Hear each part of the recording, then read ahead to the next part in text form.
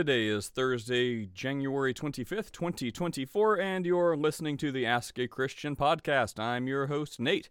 All right, today we get into Acts 15. So for those people who have issues with Paul saying stuff, you shouldn't. He just says the same stuff everyone else in the Bible says, but some people have issues with Paul. So if you have issues with Paul, read Acts 15, starting at verse 1.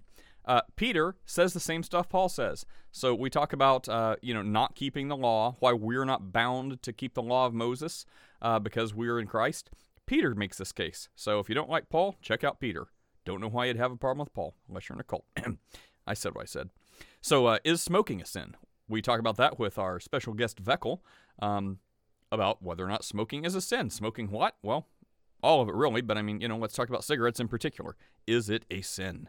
Then we talk about sexism and silence with Steph and Veckel. About, the dreaded women and authority over a man in church and speaking and remain silent. So we get into that, and it's a good conversation. And then we talk about, can God laugh? Does God have a sense of humor? Does humor imply that you have to have surprise? If you have surprise, God couldn't laugh because God can't be surprised because God knows everything, right? Maybe not. I think so. God totally knows all things. But, there may be a challenger, so stay tuned and listen. Anyway, then we end up talking about superheroes and Marvel movies for like 10 minutes because we're bored. All right, everyone have an awesome day. Check out the Ask a Christian podcast store. All these links are in the podcast description. And you can check out the Ask a Christian book available on Amazon. The link is also in the description. Help us out. Support us. We appreciate it while we share the gospel with people on the internet. Take care. See you later. Let's start the day off with a little Bible reading, shall we? Maybe we should do that here from time to time. So as if we needed another Bible verse to talk about the law. Like, that's the thing. It's like, the Bible is so great. For so many things, if you could just have some AI helper, it pretty much does. Except whenever I'm talking on this, I can't speak to my AI, so it's a lot harder to type in my stupid phone while I'm also trying to run this room. But if you could just there's an answer for everything. There really is, and there's lots of answers for the same thing. So it's really you can expound on it a lot, but every time people talk about the law, we go through the same stuff. And really Galatians, just all of it, especially Galatians 4 and 5 is oh, why don't you Christians keep the law? Blah, blah, blah. Just read Galatians. Read it. But then there's other little things too. Everyone knows about Acts 15, right? Where it talks about towards the end of it, where we always cite well, hey, look, the Bible says, if you don't drink blood and food offered to demons and abstain from sexual immorality and stuff like that, you'll do well. But today I was reading the first part of Acts 15, and it just gave a little more context, because it's dude, every time there's someone who's not a Christian, I gotta do a book about this or something. It's you are a Christian, or you are, for all intents and purposes, you're taking the role of the Pharisee. It doesn't matter if you're agnostic or different religion or an atheist or whatever. You are a Pharisee. Listen to, I'm just going to read some of this. I usually don't read that many verses, but I'm going to read some of these and just think, does this describe all the atheists and agnostics and non-Christians who ask these same questions? They're Pharisees. Anyway, but some of the men came down, Acts 15, starting in verse 1. But some men came down from Judea and were teaching to the brothers, unless you are circumcised according to the custom of Moses, you cannot be saved. And after Paul and Barnabas had no small dissension and debate with them, Paul and Barnabas and some of the others who were appointed to go up to Jerusalem to the apostles and the elders, they went up about this question. So, being sent on their way by the church, they passed through both, hard to say names, Proconnea and Samaria, describing in detail the conversion of the Gentiles, and it brought great joy to all the brothers. When they came to Jerusalem, they were welcomed by the church and the apostles and the elders, and they all declared that God alone had done this to them. But some believers who belonged to the party of the Pharisees rose up and said, it is necessary to circumcise them and to order them to keep the law of Moses. Dun, dun, dun. The apostles and the elders were gathered together to consider this matter. And after there had been much debate, Peter stood up and said, Peter. So those who have an issue with Paul, Peter said this. Those who think Peter is the first pope, your pope said this. Anyways, Peter stood up and said to them, brothers, you know that in the early days God made a choice among you that by the mouth of the Gentiles they should hear the word of the gospel and believe. That by my mouth the Gentiles should hear the word of the gospel and believe. And God, who knows the heart, bore witness to them by giving them the Holy Spirit, just as he did to us. And he made no distinction among us and them, having cleansed their hearts by faith. By faith? By works? No, by faith. Now, therefore, why are you putting God to the test, placing a yoke on the neck of the disciples that neither our fathers nor we have been able to bear? But we believe that we will be saved through the grace of the Lord Jesus, just as they will. The assembly fell silent. I guess the point's been made, but I'm going to finish this up. The assembly fell silent, and they listened to Barnabas and Paul as they related the signs and wonders of what God had done through them among the Gentiles. After they finished speaking, James replied, brothers, listen to me. Simeon has related how God first visited the Gentiles to take them away from, to take from them a people for his name. And with this, the words of the prophets agree, just as written. I want to skip, but context. Almost done, I promise. After this, just as it is written, after this I will return, and I will rebuild the tent of David that has fallen. I will rebuild its ruins, and I will restore it, that the remnant of mankind may seek the Lord, and all the Gentiles who are called by my name, says the Lord, who makes these things known from old. Therefore, my judgment is that we should not trouble those of the Gentiles who turn to God, but should write to them to abstain from the things polluted by idols, from sexual immorality, and from what has been strangled, and from blood. For from ancient generations Moses has had in every city those who proclaim him, for he is read every Sabbath in the synagogues. So there's another place where it talks about the same few criteria, like abstain from sexual immorality, blood, things offered to idols or demons. Anyway, so there you go. If anyone needed another reason that the Bible says don't follow the law of Moses, there you go. And that's from Peter. So, whether you're Hebrew roots or Hebrew Israelite, and you're like, Paul is bad, we don't like Paul. Okay, well, Peter says it too. So there you go. All right, classroom. Amen Thoughts, to that. comments? Yeah, that's one of the reasons why I think a lot of cults don't like the writings of Paul, because they want to appeal to, keeping the law. And Paul, was some aspects of the law anyway. And they don't like when Paul talks about, liberty in Christ, you know. And as you read it here in Acts chapter 15, the there was the believing Jews that were teaching the Gentiles that they had to keep some of the traditions of Moses and stuff in order to be saved. I think Paul referred to these people as the Judaizers. And the Gentiles who had never practiced the law of Moses still were able to receive the Holy Spirit because they believed in Jesus. So therefore, it wasn't needed for them to keep the law of Moses in order for them to be saved. So, but you still see the exhortation to the Gentiles to abstain from idols, fornication, from strangled animals and blood and stuff like that. I think there's a moral aspect to it. So that's why these things were emphasized even to them who were Gentiles, who were Gentile believers. So, um, I guess, yeah, man, that's a good thing that you bring this up. It's part of this nutritious breakfast. And that's the thing, right? Like, man doesn't live by bread alone, but every word from the mouth of God. I mean, and that's just it. It's like, how long has it been since I've read the beginning of Acts 15? I don't know. Quite a while. Like, I go to the middle of it a lot. I mean, I go to the middle of it a lot. But, it's been a while since I read the first part, and I'm like, it's right there. I'm like, gosh, instead of all this, like, finagling and being like, well, look, the Bible says in this passage, and it says in this passage, is like, oh, look, it lays out, like, the exact answer to your exact question. Like, I got to remember that. Like, we just got to have our memory. The next person's like, why don't Christians follow the law? The Bible says you got to follow the law. Why don't Christians follow the law? It's like, instead of me trying to answer my own words, it's like, here, hold on. Let me just read what the Bible says. That's right. The majority of these people, they don't. Maybe some of them don't realize it. Some of them do.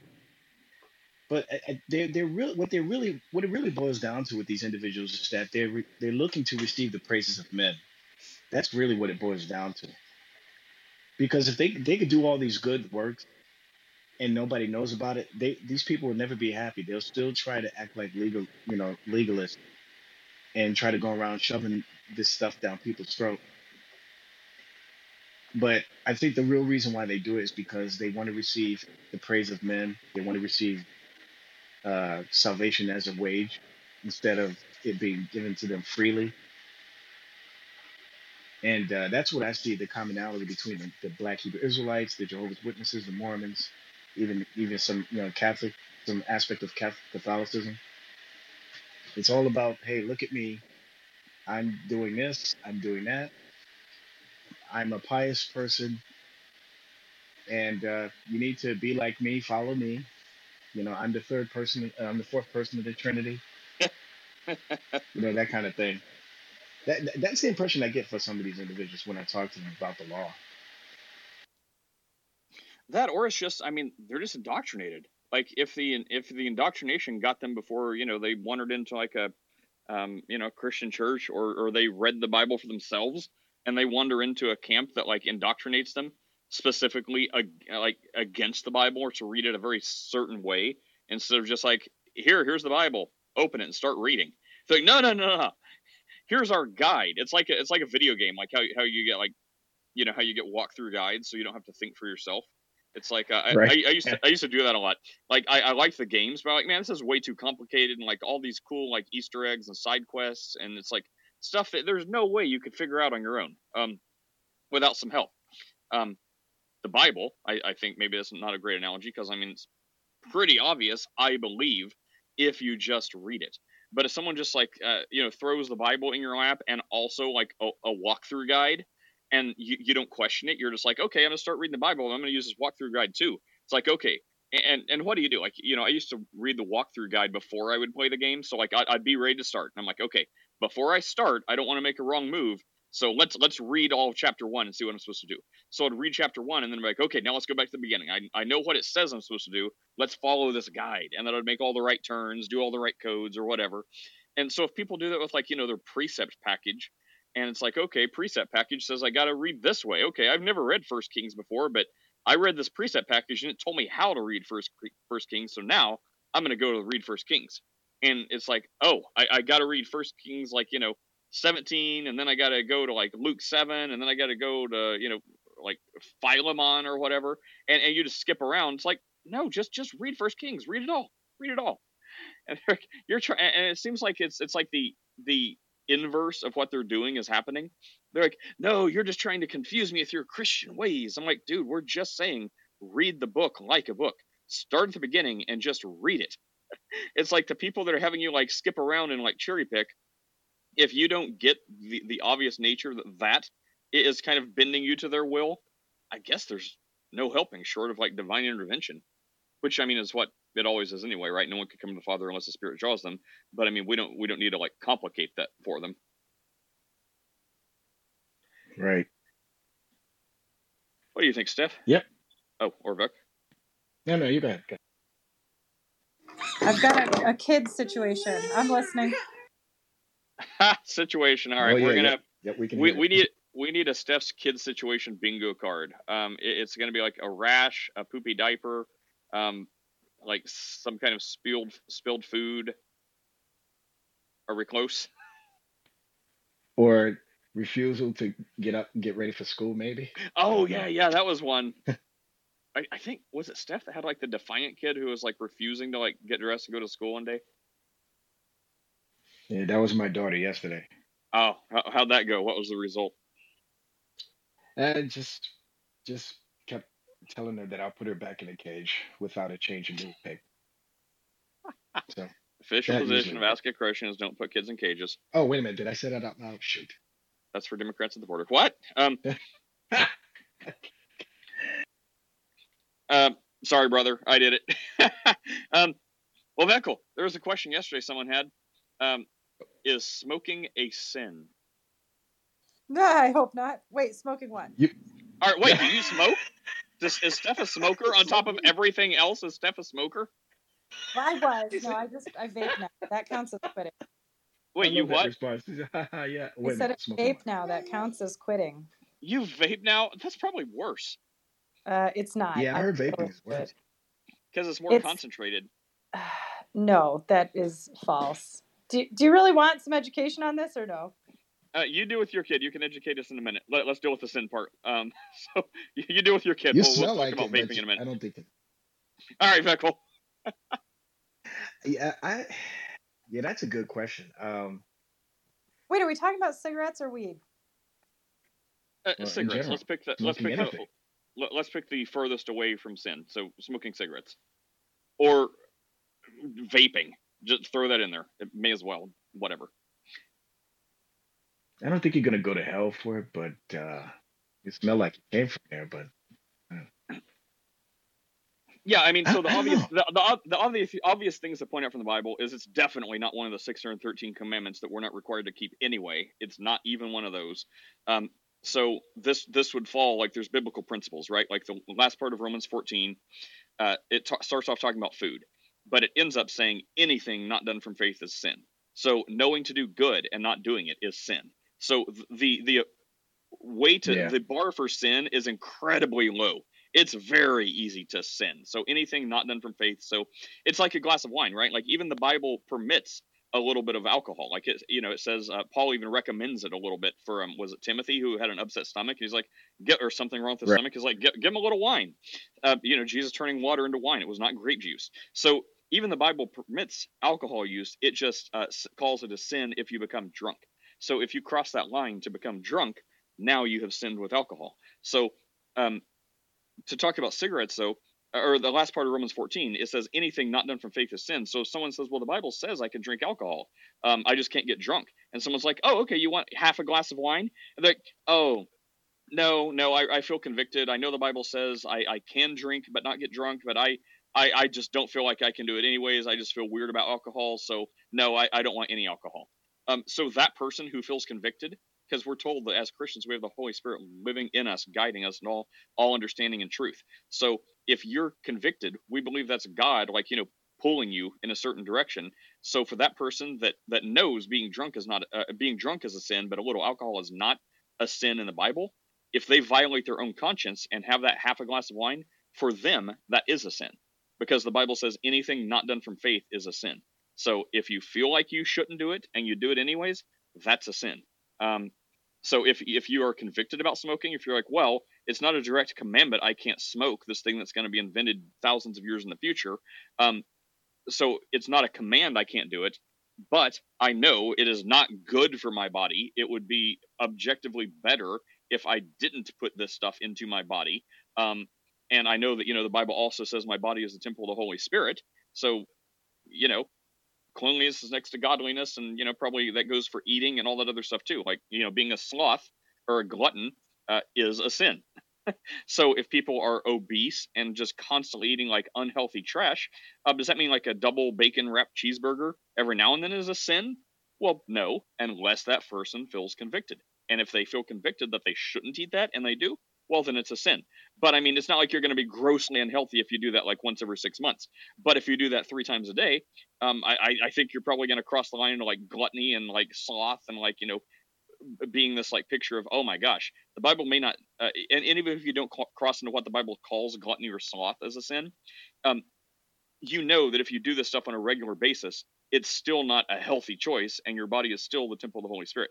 That being said, I am not a Herculean picture of perfection. So, I do eat junk food. I used to smoke like 15 or more years ago now, but I smoked for probably 10 or 15 years. And then I quit because, I got to the point where I was like waking up just like coughing. I had like super shortness of breath. I'm like, wow, I'm killing myself. I'm like, this is awful. And that wasn't even like a sin issue. Because I'd already rationalized. I'm like, well, I don't feel guilty or I don't feel convicted about it. Like, I'm trying to cut back so it was ultimately the health reasons. I didn't feel a super conviction that smoking for me was a sin or something. But I'm like, well, if my body is a temple of the Holy Spirit, then I mean, logically, I should want to keep it as healthy as it can be, right? So that was, anyway, between that and just general health stuff and like shortness of breath, I didn't like. I'm like, this is awful. I quit smoking, got awful headaches for like 2 weeks, took Excedrin to help wean me off of it and like, keep the headaches at bay. And it was like a miserable 2 weeks. And then I never went back. But I mean, I still, if someone puts a pack of Oreos in front of me, like, let's talk about that. So I still have to like watch what I eat and diet and stuff like that because I don't want to.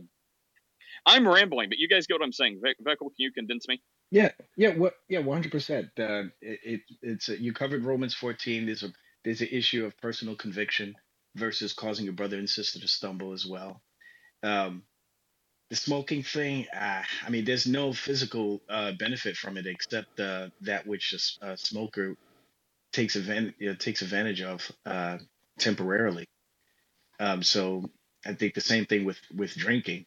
I mean, being drunk can sometimes feel good, but that's obviously you know something that's condemned. So, but the smoking thing, yeah, I mean, there's nothing in scripture, covering that particularly. So I don't know. I don't know what to say. I would say that since it's not good for the body, it's not good for your temple. It's obviously not recommended by God Himself, but is it permitted? And is it a sin to do it? I don't know, to be honest. I mean, yeah, I would say Yeah, it's a total Romans 14 issue because there's so much stuff yeah, that's black and white in the Bible that when there's like yeah, gray areas, like it's Romans 14 all day long. Like, and don't just be like, well, oh, okay, I feel good about it. I mean, the Bible says in Timothy, like, work out your salvation with fear and trembling. So be right. conscious, be mindful, like really be serious about it. And be like, okay, sincerely, I'm killing myself. I'm taking years off my life for me, my family, my kids. Even if I come to the conclusion it's not a sin, is this something I want to do? And Yeah, if it is, if you're like, like I got my kids to 18, they're adults now, it's fine, whatever. I don't feel like it's a sin, so puff puff pass. Then I mean, that's your decision. wait. Now let me Um, let me ask you this though. Now, now we're speaking about soteriologically speaking. Oh man, that's a mouthful there. But what about temporally? For example, in amongst the congregation. Now, do you think it's legalistic for me to say, hey, a pastor shouldn't smoke? If a pastor has an issue with cigarette smoking, and maybe they need to step down or they need to not take the position of pastor, uh, would you be opposed to that? that's actually a really uh, really interesting point because I went to a church. Hmm. And the pastor actually lost his license to preach. It was with the Assemblies of God, and he got caught smoking cigarettes one time. So he was a pastor. He was an older guy. He had pastored this church for years and years, and he said he got caught. So I don't know what that means. If he was like, "No, I totally don't smoke," and he was like lying and got caught, or if it was just the act of smoking himself. But he lost his license for like 2 or 3 years because of cigarettes. Um, and What? eventually, he got his license back and began pastoring again. So whenever I went to that church, this had already happened. So he told that story sometimes. So all the drama was done, and he was back, restored, being a pastor again. The whole time I was at that church, he's a really good guy and a really good pastor. I liked him. Um, but I always thought when I heard that, I'm like, man, that's a little heavy-handed. Um, no, I don't. I mean, I may not like it, but I mean, personally, I don't like it when anyone smokes around me because I'm like, well, I quit. I don't like the smell, so just keep your distance and we'll be fine. So, I mean, the Bible does give qualifications for pastors, and it says that you need to be respected in your community. So, 30 years ago, I guess culture and things change with the times. So if your community, respects child sacrifice, well, that's breaking God's law, and don't worry about being respected in that regard. But 30 years ago, no one really batted an eye about cigarettes, so I think you could smoke cigarettes and you know be just fine in your community. I think today it's still probably not enough that people wouldn't respect you, but it's a lot more like health conscious now. So even if it's not a religion based thing, the culture is typically like smoking's bad, and like the furthest they will go is like if you want to smoke, vape or something like that. So that's a good question. I guess it's really subjective. So if you're in a body or a denomination with like church oversight, and they decide that's not respectable in your community, so you can't be a pastor, then I guess I defer to them. And if you disagree, just, be an independent pastor. Like, that's another thing. Like, no one needs Yeah. qualifications or ordination from other men to be a pastor. If you feel called by God to preach, that's like someone else. Are they here right now? I don't think so. But it's like someone else once said, they wanted to be a pastor. They felt like it was their calling, but like, I guess the denomination they wanted to affiliate with, wouldn't let them. Not for like religious reasons, but because they didn't like meet their standards of like whatever the requirements were, like scholarship or education or degrees or diplomas or stuff like that, and so they wouldn't let them in. And I'm like, well, forget all. And they're like, well, I guess I just can't preach. I'm like, what? Forget that. No. I'm like, you go stand in a Right. corner and preach. Like, you don't need man's approval to preach. Like, if God calls you to preach, go do it. You may not have like, a fancy building or a certain denomination attached to your suit coat, but that doesn't matter. God doesn't call the qualified; He qualifies the called. Yeah, yeah. I totally agree with that, 100%. The congregation, I would say individually has uh, their right to run things how they want, so long as if it's not in direct contrast to God's will in Scripture. But yeah, if they want to, do communion every week, every Sunday, let them do it. If they want to do it once a month, let them do it. Uh, if they want to allow Calvinists and Arminians to preach from the same pulpit, uh, hey, let them do it. You know, that's fine. As long as it's not causing any type of mass confusion in that particular congregation, or there's no, whatever, what was the word? I don't know. People ill will towards whatever. Yeah. Everybody's in some sort of agreement, and you have the freedom of just get up and leaving. And maybe this is not the congregation for me. I'm gonna go somewhere else. The smoking thing, your smoking pastors. To me, I kind of put that up to par with the Romans 14 issue.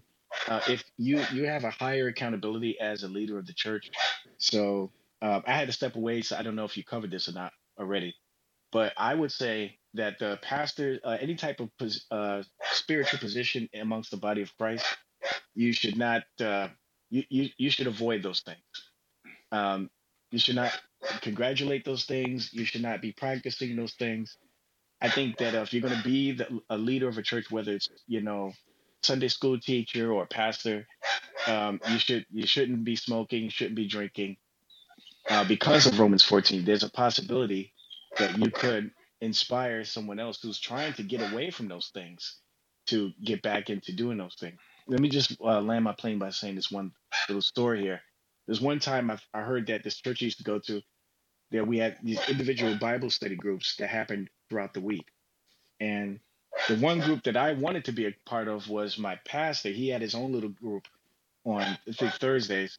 And I was told that he actually, when he allows people to come into his house to do a Bible study, he gives them all kinds of drinks, coffee, regular drinks. But he also allowed them to have a beer. And when I heard that, I was like, nah, that's kind of a bad idea. I wouldn't do that. I mean, I don't have a problem with people drinking alcohol. However, you don't know what type of individuals have a past with alcohol that you're allowing in your house.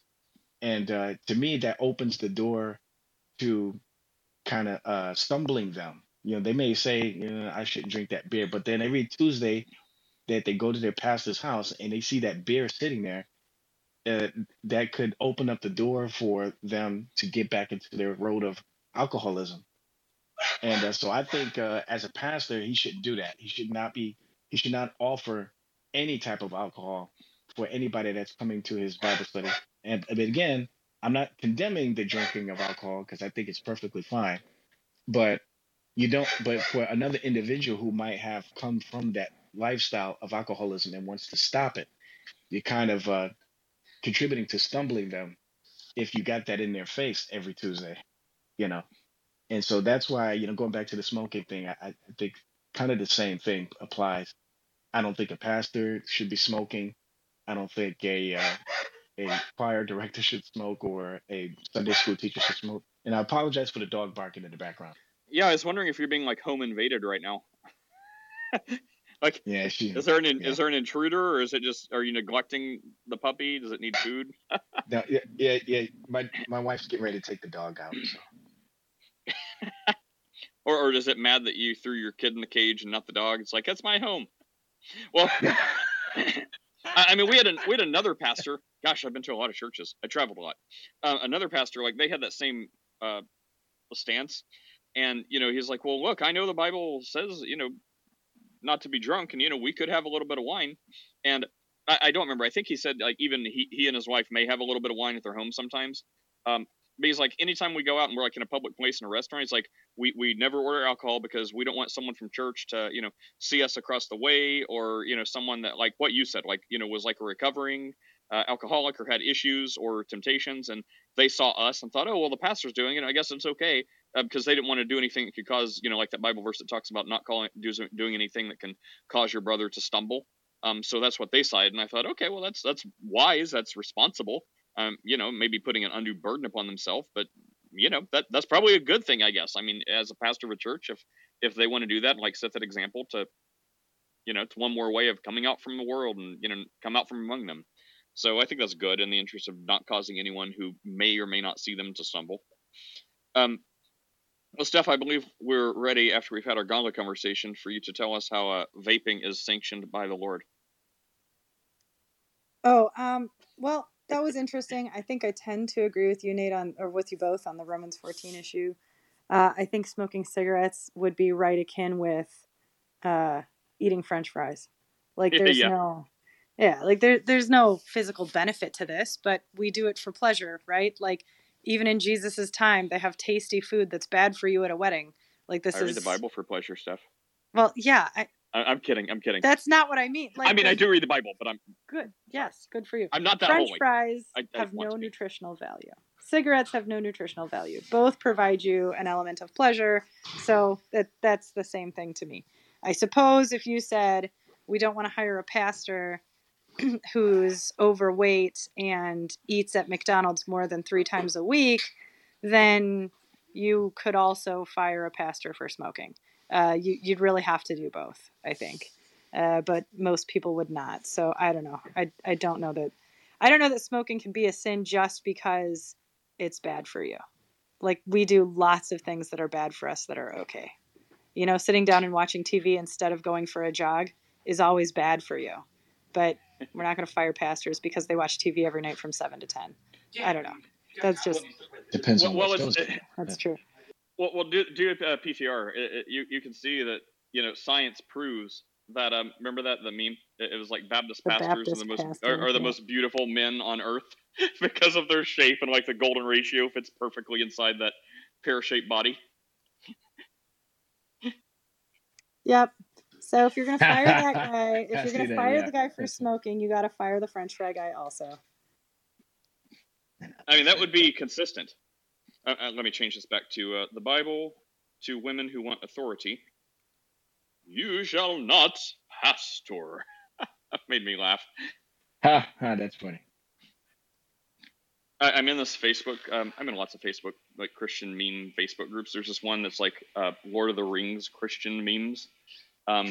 Anyway, it's all these like Lord of the Rings characters with like Christian points. It's hilarious, except recently, like I guess people have had a lot of their girlfriends break up with them. So they're posting ones like that other females of the community find sexist. So they're like leaving the community. And I just see it like happening in my feed. Like I never actually go to any of these groups. It's just like whatever shows up on my feed is what I look at and laugh at. Anyway, this is one of them. They're like, no, this is biblically accurate. They're like, you're a sexist, I'm leaving. Yeah, right. Steph, as a woman pastorix, where do you draw the line between sexism and, God's ideal of like, male and female roles and biblical authority? Is it a clear line or a blurry line? My husband thinks this is a very funny question. Okay. I'm not a pastor or a pastress or right. I'm not, for those of you who are unsure about that. Queen of the Heretics. Bro. Oh. Yeah. Queen of the Heathens. I like your husband. Where is he? The worst thing ever when he's here. Yeah, I've been trying to get him to get an account, but he won't. So he just sits here and trolls me from the peanut gallery over there. I don't think God is sexist, right? So, like, where do you draw the line between gender roles in the Bible and sexism? Like, there is a lot that God is not sexist, right? Is it Facebook groups? Yeah, somewhere in there. No, God gives us roles that are equally important and have an order, right? So my husband is the head of this family. But for example, at the moment, and it goes back and forth, but at the moment I happen to be the breadwinner. So this is not me usurping his role. It's like we have separate roles, but what my husband says goes. He's the head of the family. He's the spiritual leader. He's, but I also married a man who's gracious enough that he gives me 50% of decision making. So it's like it's a delicate balance within a marriage. And I think that's really where the Bible, there are two places that I see them talking about gender roles, and one is in the church and the other is in a marriage.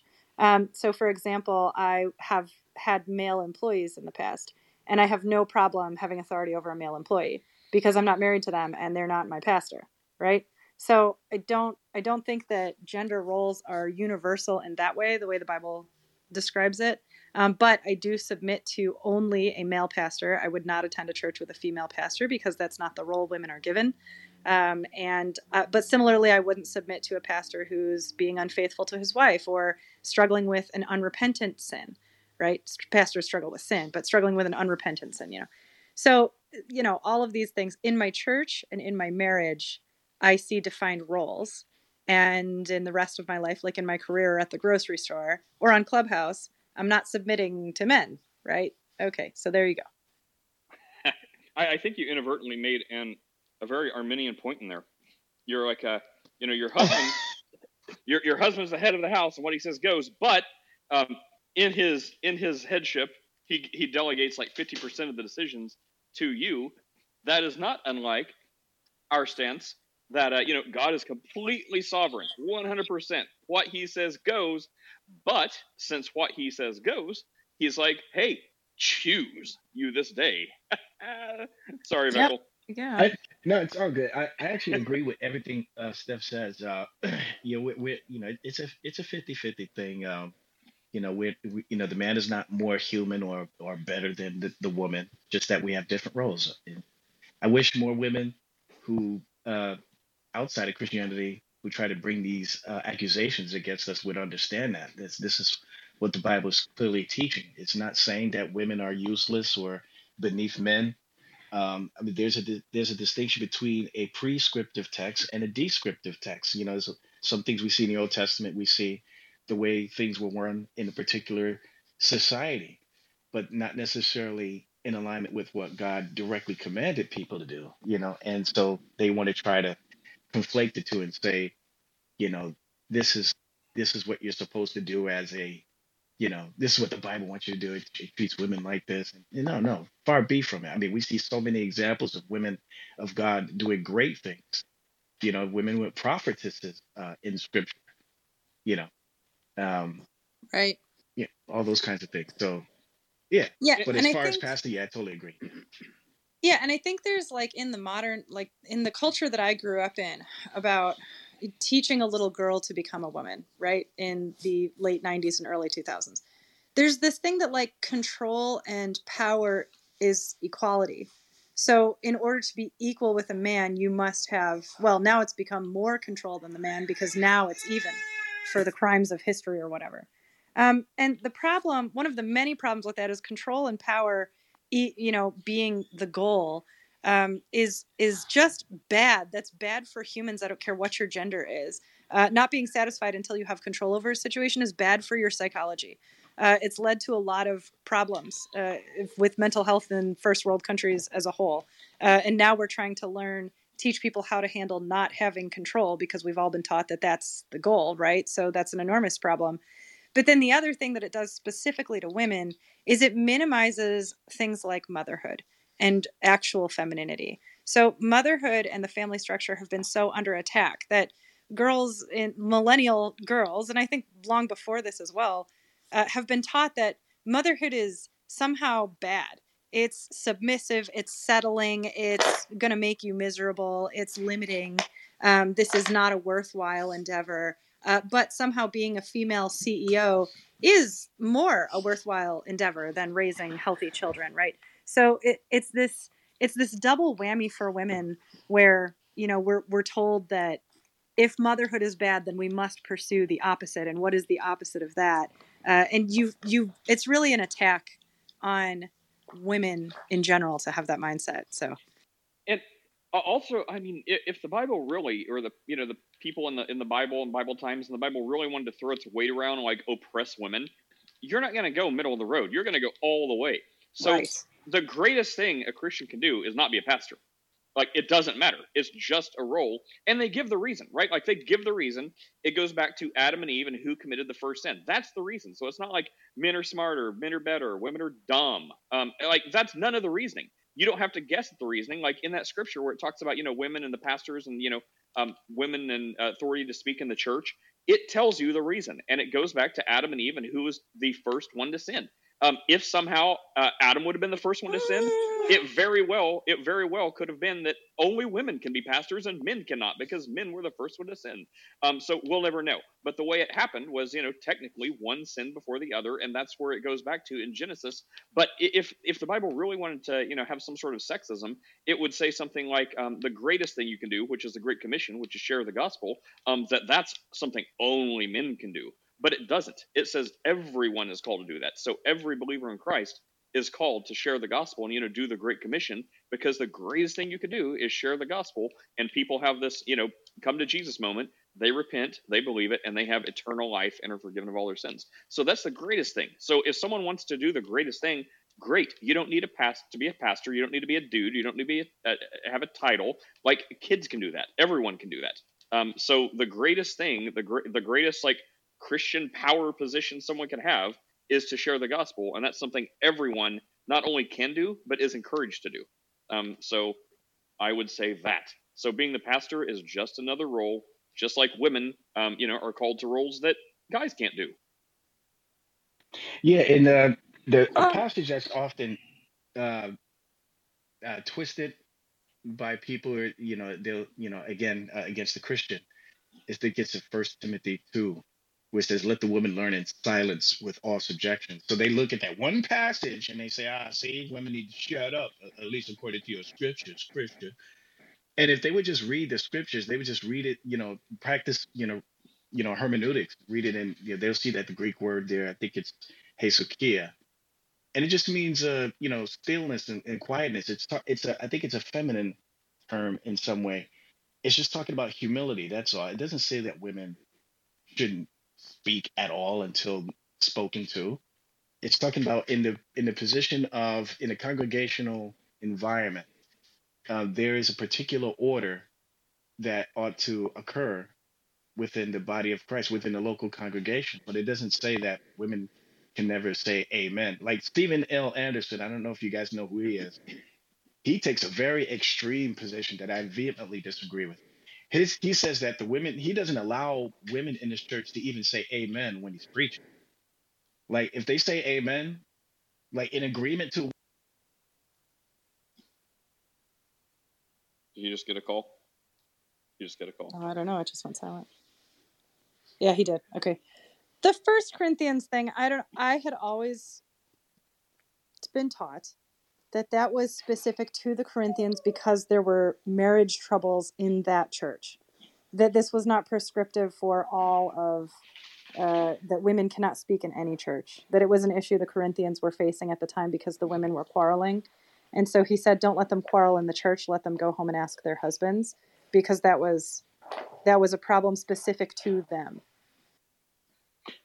Well, I don't think it was about quarreling so much, but it's 1 Corinthians 14:34 and 35. Yeah, Paul yeah. instructs. Yeah. So, I mean, maybe your translation says something different, but I'll wager no. Anyways, but it says, let your women keep silent in churches, for they are not permitted to speak. They are to be in subjection, as the law also says. So there's the law. If they want to inquire about something, let them ask their husbands at home. For it's disgraceful for a woman to speak in church. So are you thinking, instead of like quarreling, like when you say quarrel, I'm thinking like they're having cat fights in church? But it was my understanding that, basically the pastor would say something and the women didn't understand. So they're having like, it's like every time your husband tries to watch a movie with you, and like as it's explaining what's going on, you're asking your husband, and you're like, hey, Chad, what's going on? Who is that person? Who is that person? And he's like, hold on, they're about to say it. Hold on. Yeah, they're about to say it. Just watch the movie. Like, come on, that's funny. Every woman ever does that. Is my wife still here? You do that too. Like how you're watching a TV show or something, and they're asking you what's happening as it's happening. And it's distracting, right? So like, as my understanding, something like that was happening in the church. So the preacher was saying something, and the woman's like, well, explain this, what's he saying, and it would be akin to, hold on, just listen to what the pastor's saying and save your questions till the end of class, right? Or save your questions till you get home, because it's distracting. But I was thinking in 1 Timothy 2:11-14, let a woman learn in quietness and full submission. I do not permit a woman to teach or have authority over a man. She is to be in silence, for Adam was formed first, and then Eve. So there's one reason. It's not even about who sinned first yet. It's about who was technically created first. If Eve was created first, maybe that would have said something different. But for Adam was formed first, then Eve, and then, reason number 2, Adam was not deceived, but the woman was deceived and became a transgressor. So first order of creation and first one to sin, or first one to be deceived. Adam sinned, but it seems like deception plays a really big part there, more than just sin. Anyway, but I mean, those are the reasons. And then for like the last thing, and I'll shut up. A lot of people glom onto that for why they also can't be pastors, and they completely miss the point. Like, the pastor qualifications are in Titus, but as far as what we're talking about now, it's the Corinthians and Timothy one.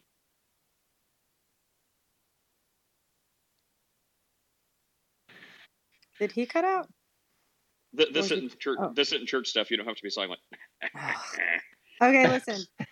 So I Got Questions says this. Taking a closer look at 1 Corinthians 14, we see the overall concern is orderly assemblies in this passage. The church of Corinth was noted for the disorder rampant in the assembly, as noted in verse 33. It seems that everyone in the church service was participating whenever and however they desired. Those with the gift of tongues were speaking simultaneously, and no one was concerned with interpreting what was being said. Those with the supposed revelation from God were shouting out randomly, even if what was said could not be heard above the din. And apparently no one was evaluating what was being offered as prophecy. The meetings in Corinth were characterized by chaos, and no one was being edified or instructed. See verses 5, 12, and 19. To remedy this, Paul instructs a number of groups to be quiet at certain times under certain conditions. And then the examples, verses 27 through 28, those who would speak in a tongue must keep silent. 29, a prophet must be silent if someone else has the floor. 34, women should keep silent to show proper submission. So it says 1 Corinthians 14, 33, and 35 appears in a very specific context. Most of 1 Corinthians chapter 14 is a discussion of tongues and prophecy. The immediate context of 33, 35 is the evaluation of tongues and prophecy, and women are to be silent within that context. So that drives with what I had understood. Yeah. Help me out, guys, because I've heard this for years, and I still don't buy into it yet. Every time somebody says about that passage about the reason why Paul said about a woman keeping silent, they always come to this story about a woman speaking out of turn, out loud in the congregation while the pastor is preaching, and then that's why Paul came up with this ideas, for saying this in the scripture. But I often challenge people who say that to where in the context does it say? I mean, I understand that hermeneutically you could probably come to this conclusion, but we don't really know that based off of the context in and of itself. It seems to me that it is a cultural thing rather than some sort of remedy to keep women from doing this. From now on, this is what we're going to do because women can't keep their mouth shut from talking to their husband across the room, that kind of thing. So I think it's going to be, help me out. I think it's going to be extra biblical research, like extra biblical, like research into the times, into the cultures. Like what's the word for that? Anthropologist? Is that who studies ancient peoples and times? Like it would be like anthropology or something like that, where it's because the context in the Bible says what it says, but then you get into Jewish culture and things like that, and that's probably where a lot of that is going to come from. But I think we're on the same page. I mean, even when I read that, most of the arguments is in relation to holding positions of authority and being pastors, right, or whatever. So I mean, I don't have any problem. I don't really know. I actually don't know anyone off the top of my head who would have a problem with a woman jumping up and giving announcements. It's not saying women can't speak, but right. I think we all default to what Steph read about the context is it's to be done orderly, and there's a lot of stuff going on, and don't disrupt the service to ask husbands. And again, that would be the culture and that would be the time. So perhaps if the Bible is written today and there was some woman who was highly educated and knew exactly what the pastor was talking about, and the husband is a new convert, a new Christian, has no idea what's going on, and he's like, hey honey, what's this mean, and the pastor's like, hey, you Timothy, you men, wait to speak. The women are the ones who go to school in this culture. They're educated. You men, well, I guess it would be a woman pastor. I don't know. Anyways, but you men, wait until you get home. Stop disrupting service. Wait till you get home and ask your wives, because that's the culture and the times. So I think the point is orderly service. Don't distract. And then you get to the pastor stuff. But I mean, everyone I know, even that thinks women shouldn't be pastors, whom we all are them, wouldn't have a problem with like a woman jumping up and be like, hey, and here's the announcement, and don't forget, parking lot's a little crowded, use the overflow lot, and there's potluck at 2. Like, I've never heard anyone be like, no, women cannot do that. It's only when like authority is assumed and something like that is held. Right. Do you agree with that, Steph? Let me, What? Yes, I agree. Yeah, sure. Yeah, whatever you said. Okay, that's good stuff in person. Okay, I want to piggyback off of that. Again, the word usurp is used specifically in the same passage I brought up before. 1 Timothy 2, it says, verse 12, but I suffer not a woman to teach, nor to usurp authority over the man, but to be in silence. So I want to focus on that word usurp. I mean, we all here know what the word usurp means. That means that you're against direction, against command, against permission. You are hijacking a particular position of authority. Okay, and you're doing it deliberately. Mutiny. And so I think the reason why Paul is using that word specifically, and this is my opinion, you guys correct me if you disagree, is that I think there are some cases, since we do see cases of women in Scripture acting as prophetesses, I think there are some cases where God might use a woman temporarily as some sort of authoritative position amongst a group of people or a body of believers, because there's no man who's able to teach or who's been put in a position yet to be that position of a teacher. I believe that. I believe that God could use anyone he wants to bring somebody to full understanding of Scripture through teaching or ministry. But until then, I think until then, there should be a man that's being taught or that will eventually raise up to take the position that of pastor or leader of the congregation. Well, And then maybe that woman should then step down. But usurp means that you're doing it outside of context. You're doing it against Scripture. You're doing it against another authority that has been given to you. Go ahead. Yeah. Yeah, this is all in the context of the church body, right? So, and it also doesn't say anything against women being prophetesses. Like this is like this whole context is in the church body, in the church building, the church gathering during service. So if it's not that, like if a woman can can be a prophet, yeah, we have those prophetess, whatever. Go do that. But you typically don't have a lot of prophets like giving oration and like prophecies during a church service. Like like church structure, Yeah, that's church true. time. Yeah. It's like this is the domain of the pastor. If you're a prophetess, well, go in the street and prophesy. Do what prophets do. Go to a mountain and part the Red Sea and stuff. So the domain of prophets usually, as far as I'm familiar with, don't have a lot of prophecies going on in regular church structure and church service. So I would say that. Steph, you are very familiar with the term usurper. Do you have any thoughts? I'm What do you mean by that? Sorry, I'm not. What? Never mind. Y'all, my baby was playing with the toilet. I ran over. I had to come back to my phone. Can you sum it up? He was focusing on the word usurper, and I said you had some knowledge about that. Oh, I do. She earned the title as a female usurper. Yes, that is my role in the Discord server. Are you on Discord, I feel Vekel? no conviction about it. Click that link at the top if you're not on Discord, Vekel. All kinds of fun and shenanigans are had there. Yeah, everyone click that link. It is fun. I like this channel. I like this server. Don't go to the Catholic safe space for Catholic discussions. It usually happens in memes now, where the Catholics are arguing with us, Yeah, they can't take over the meme channel. Like that needs to be for a pure channel of sketchy memes. But then they'll post a Catholic meme and I'll laugh, and then someone Pastor Mark will be like, well, actually, Man, they do it to him too. I mean, I can laugh at the Catholic ones as long as it's not like too bad against us dirty Protestants. I mean, I can laugh a little, but goodness, man, they're like have a hair trigger. It's like I post one thing about the Queen of the Universe, and man, I get like a dissertation copy pasted to me.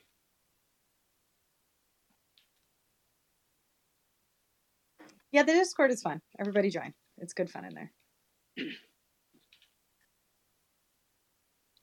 Well, let's see.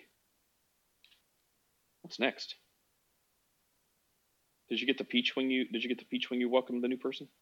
Oh, you got the peach. That peach. Oh, I hate it. And I never check to see which one it's going to be. Oh, you can tell which one it's going to be? Yeah, it shows you a little icon like of which one you're going to get if you tap it. Oh, and you can't choose? It shows you what one? Yep, so if I want to say hi to somebody and it's the peach, I have to decide if I like them enough to give into that stupid peach. Hate that peach, man. Oh, that's funny. So, like, does your hate for the peach outweigh your love for welcoming new people? That's funny. Sometimes it does, yeah. That's like that. They're trying to do that as like a sick trolley problem. Yeah, well, I think it is very. Who did I? Yeah, it was Natasha. So I like Natasha very much, so I had to click the peach. Oh, that's funny.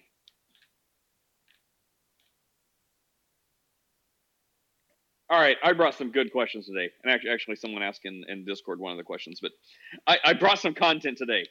Don't leave me hanging. This is too early to quit. I'm only halfway through my Fortnite quests. What other awesome topics do we have? All right, I'm gonna do the humor in God one. Humor in God? Oh, okay. Yeah, that sounds interesting to me. Okay, so studies, there's an entire Radiolab episode about this, whatever, people who study comedy. It's okay, honey. People who study comedy have talked about how comedy requires surprise. Now, Pastor Mark said something interesting to this in Discord. He said, not all types of comedy require surprise. But usually, if you are watching a movie or a comedian or something, there's like an unexpected comment is crucial to humor. So, can God have a sense of humor if he knows everything? Or, if God does have a sense of humor, isn't that a great defense for middle knowledge? Go. Okay, I would say, first of all, I can defeat this with a joke. How do you make God laugh? Tell him your plans. Done. That is funny. Yeah. So it is true that there's an element to surprise to some, but not all. I agree with Mark on that. Because and also like surprised by who? Like if you set a whoopee cushion out for you, you're going to be surprised, but that doesn't mean I'm going to be surprised. I know exactly what's going to happen, and I know when it's going to happen. The moment you sit down on it, I'm like, here it comes, and I know it's going to happen, and then it happens, and we all crack up laughing at you. So I mean, if there is an element of surprise, it also okay, but you're mean laughing God at has the reaction. But God doesn't not have. the... Well, we're laughing at the surprise of someone, which I was going to say, even if there is an element of surprise, it doesn't mean God is the one that has to be surprised. But there's also comedy that I would say doesn't take surprise. But let's just grant that and say, or humor does take a level of surprise. Well, sure. Let's just grant that and say, well, God also doesn't have to be the one who is surprised. But then could an omniscient God who knows everything that will be ever laugh? I've laughed at people sitting on whoopee cushions a lot. I'm laughing right now thinking of who I can buy a whoopee cushion to do it to. Like but you're not thinking of the sound of the whoopee cushion. You're imagining the face of the person who gets whoopee cushioned. But I know but I know the face of the person. They're gonna get like red and embarrassed and ashamed, and it's gonna be hilarious. Poor wife, dude. I know. That's who I can do it to. I'm gonna get a whoopee cushion to do it to. I'm gonna tell my kids it's gonna be hilarious. I'm gonna make a video, and I blame it on you. You're one of those toilet humor guys, aren't you? Not usually. You got a funny bone for fart sound. Yeah, my No, wife I is hate like that. She Oh is my one gosh. she's Okay, one you of know those Jim people. Brewer. Everyone loves Jim Brewer. Apparently now he's like conservative and like his wife's a Christian and he's like, I thought he was a Christian, but after hearing him talk, I guess not, or his journey is very long. But I cannot stand him. Like if he has a moment of lucidity where he's like talking like a normal human, he's like, oh yes, I did this today, whatever. I'm like, oh, he makes some pretty good points. Oh, I like what he's saying. But anytime he goes into his comedy bit, I cannot stand it. It's the most stupid, lowbrow humor, the kind I'm just endorsing with whoopee cushions. Maybe that's my exception. But it's like, I'm like, you're just making ridiculous noises. Stop it. Stop it. But like millions of people crack up and laugh. I'm like, maybe I don't have a sense of humor. But no, I like more like dry humor, dark humor, stuff like that. Except whoopee cushions. That's the exception. Some people, there are a lot of people in this world that just have a funny bone for that stuff. Hey I Google, know. put whoopee cushion on my shopping list. Are you serious? Yeah. I'm doing that. I'm gonna record it. I'm gonna tell my kids we're gonna video record my wife setting it, and I'm gonna try to catch her. And then when she gets mad, and it's all over the internet, I'm gonna make Steph gave me this idea. Her name is Lisa, right? Lisa, I'm so sorry. If you ever hear this, Lisa, it was not. let's not get me in trouble. Oh, I'm sorry. But wait. I also don't want to dox her, so I'm not gonna say her name. But okay, we'll just say Lisa now. We'll just say Lisa. Nate's wife, Lisa, who is totally his wife. I'm so sorry that this happened. We'll call her Lisa Nate. I'm gonna wake up getting like beat with a pillow in the middle of the night. Who is Lisa? Who is Lisa? I thought that was your wife's name because one time you got mad at me and you called me Lisa, and so I just assumed. It's close. So maybe that's what you heard. The name is close. I mean, there's only so many places to go from there, but it's close. Well, Mrs. Nate, I am sorry that all of this is happening to you. I'm Mrs. Nate. You misgendered me. Oh, Nate, we gotta talk to you. All right, but here's my argument, right? I think that Jesus was probably very funny. He probably had the best sense of humor ever, right? Probably, he was charismatic. People, like, this is not hard to imagine. I don't picture like a cold, unfeeling, distant man. Like, Jesus was probably very personable, very charismatic, very funny. And I imagine that Jesus, when he laughed at a joke, laughed in earnest. And so I think that this is a defense for middle knowledge. God invented humor. This is a gift God gave to us. Jesus enjoyed this gift. And I think it requires, on some level, maybe not for all types of humor, but I think it requires that God knows everything that could happen, but chooses not to know everything that will happen. Therefore, things the apostles could have done could have still surprised him and been funny. I think Veckel and I agree in disagreeing with you. Well, brother, this is maybe a little off topic. Brother asked me to read his last comment. Oh, he also said something about the smoking. He says if you're under 18, that's a sin. Presumably, if you're in a country where smoking under 18 it is illegal, then that would be a sin because you're violating man's laws, which do not contradict anything God says. So follow your man's laws. So that's worth noting. Also, if you believe the 7 churches of Revelation are prophecies of the end times, our day, Jesus says he holds it against us that we tolerate that Jezebel prophetess. Oh, this is back on the other thing. To me, this is the best reason to get rid of your lady pastrix. Sure. Yeah. Sorry I didn't read that in time. I don't know how long it's been there, but that was for the last topic. Back to. Well, yeah. I mean, I guess there's nothing else to say. I mean, unless we just start fighting. In James it says God knows all things. So I mean, we just disagree. Yeah. That's so fine. what does that mean? That's not a refutation of middle knowledge. Middle knowledge is saying that God knows all things that are possible and impossible, all things that will and won't happen, all things that could ever possibly be. And so there's an element of when God is interacting with us, there's the possibility that he chooses not to, So real fast, Michael. Real fast. Okay, so you said all of that, and I will just say, God knows all things. Well, you said God knows all things that could ever be known, could ever be. Yeah. So you're telling me that if God laughs at a joke, it's because he's never heard that joke before? No, I would say it's because God has chosen when he's interacting with a person, let's say, and this is hard because I don't think God sat around and told jokes with Moses. So we're really sort of limited to Christ and the apostles, right?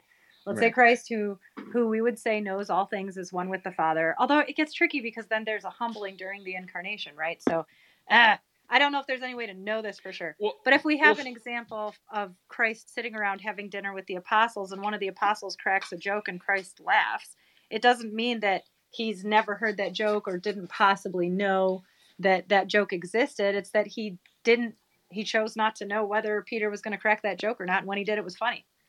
well, this makes Mm, me this makes me think mm, about theistic evolutionists, how they try to make a compelling case, but I just have like this hunch that one of the major parts that they may not admit is it gets them out of a lot of sticky conversations they'd rather not have with evolutionists, just to like get them accepted. So they're like, "Oh, you're a Christian. Oh, you believe you don't believe in evolution the way it blah blah blah actually happened." And they're like, "No, no, everything you say about evolution is fine because I'm a theistic evolutionist." They're like, "Oh, okay, well then you just believe in fairy tale God, and I guess that's fine because you don't deny science."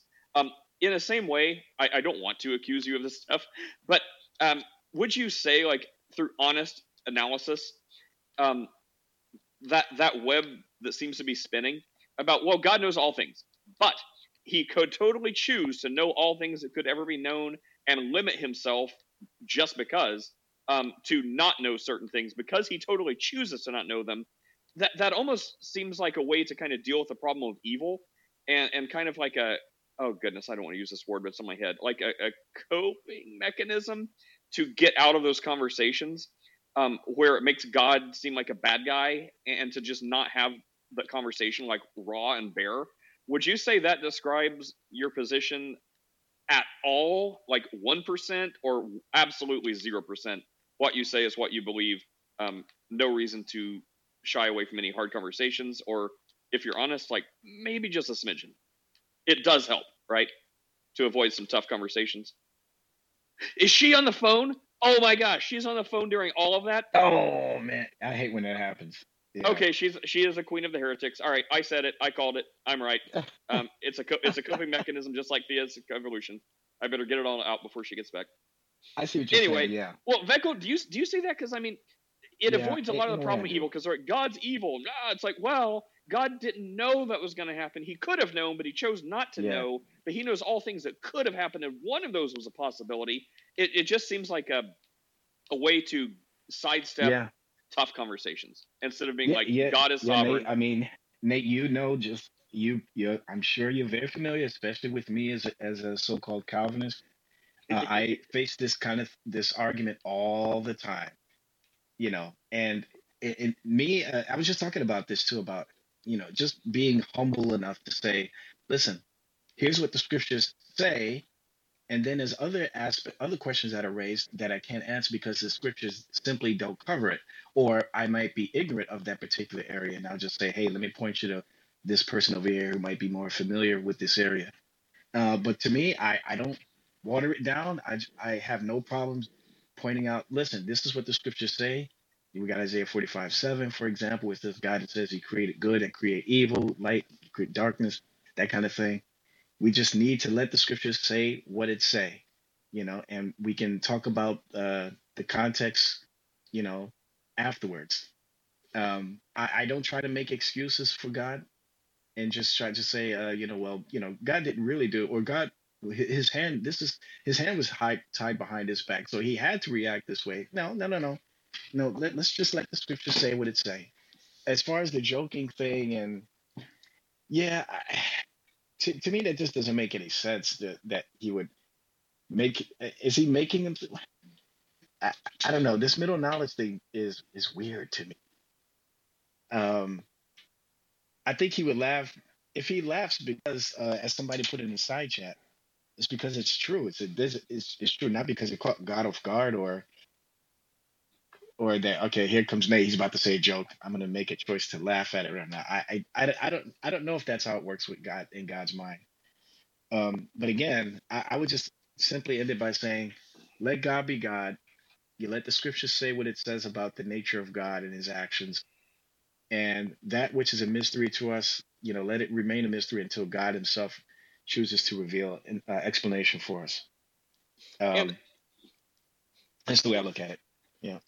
man, she's missing all this fire. So let's also not forget Psalms 37:13.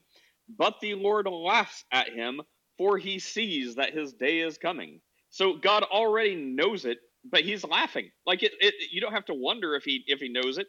He's like, yeah, I know what's coming, and I'm laughing. And like how the Lord scoffs at the wicked, and people that think they're so Mhm. wise and Holds stuff them in like that. derision. Yep. Yeah. So Yeah. Yeah. Yeah. Proverbs There's an example of, 126. Then I yeah. will laugh at your calamity. I will mock when fear overwhelms you. Yeah. Yeah. God does have a sense of humor. The fool has said in his heart, there is no God. And God's just like, okay. It was fun. Man, if Lou was talking, it'd almost be like the gang's back together. We just need Lou to speak and Roy to appear. What my other question is it the example of the fall of our fallen state that we can't help but to laugh at certain jokes that let's say rated R jokes. We're Christians and we're trying to stay away from the garbage that's in the world, but every once in a while we'll hear maybe a non-believer or we'll come across something on TV that just catches us off guard, and we just like, oh my gosh, that was funny, but that was terrible. It was a terrible joke, but it was so funny. I can't stop laughing. Like, is that a what are your thoughts on that kind of experience? Is that a bad thing? Because I find myself in that situation a lot lately. Just, Probably, and it's like when you see clips of famous comedians, and when you see clips of them, and it's just like on like a commercial or advertisement, or like like a news report, right? And they play a little snippet, and it's like, oh, that's hilarious, because obviously they don't have like any profanity like on like on the news or whatever. So they'll just give you a little snippet, and it's like, and this happened recently. It was Dave Chappelle's his new Netflix stand up, and I'm like, oh, Dave Chappelle, man, I haven't seen him forever. So I'm like, oh, what does he say? And it was like a hot button topic about like uh, LGBTPS stuff, um, right. and I'm like, oh, that is hilarious. And of course, the news didn't say anything bad or didn't have anything, didn't have any profanity. But then I watched the show and I'm like, oh my gosh, like, dude, it was like every other word is just like swearing and profanity. I'm like, what the heck? I'm like, I forgot. Like that's like a lot of like stand up comedians. I mean, that's like all they do is swear, and it's like occasionally they use some other words. But I'm like, I forgot like how awful it is. Yet I still watched it. Sinful man that I am. Yeah. But I'm like, oh my gosh, like I forgot how bad it was. And I guess it's always been that way. Like if you remember, like Richard Pryor and George Carlin, like all the famous like comedians, they were hilarious. But oh my gosh, so much profanity. It's like that would be like if an NBA star did a layup, just like that's their only move. Like all they did is just layup, layup, layup. It's like okay. Do you have another trick? Do something else. Do something else. It's like all they do is like F F F F F. It's like okay, we get it. Do you know another word? I think it was Jerry Seinfeld or somebody a long time ago. I want to say during the early '90s, made a comment about some comedians that swear in their jokes, and I think they said that it's almost a form of it's almost like cheating, because if you can't tell a joke without any swear words and it's not funny, but you have to couple it with a whole bunch of flurry of swear words. Uh, maybe you're just not that great of a comedian. I don't know. I don't know. I think in some cases, if some words, I won't say permissible. I don't know what word I want to use, but it just seems funnier with that particular word used. But yeah, there are some comedians out there that just go too carried away, and I just get really turned off. There's way too much profanity.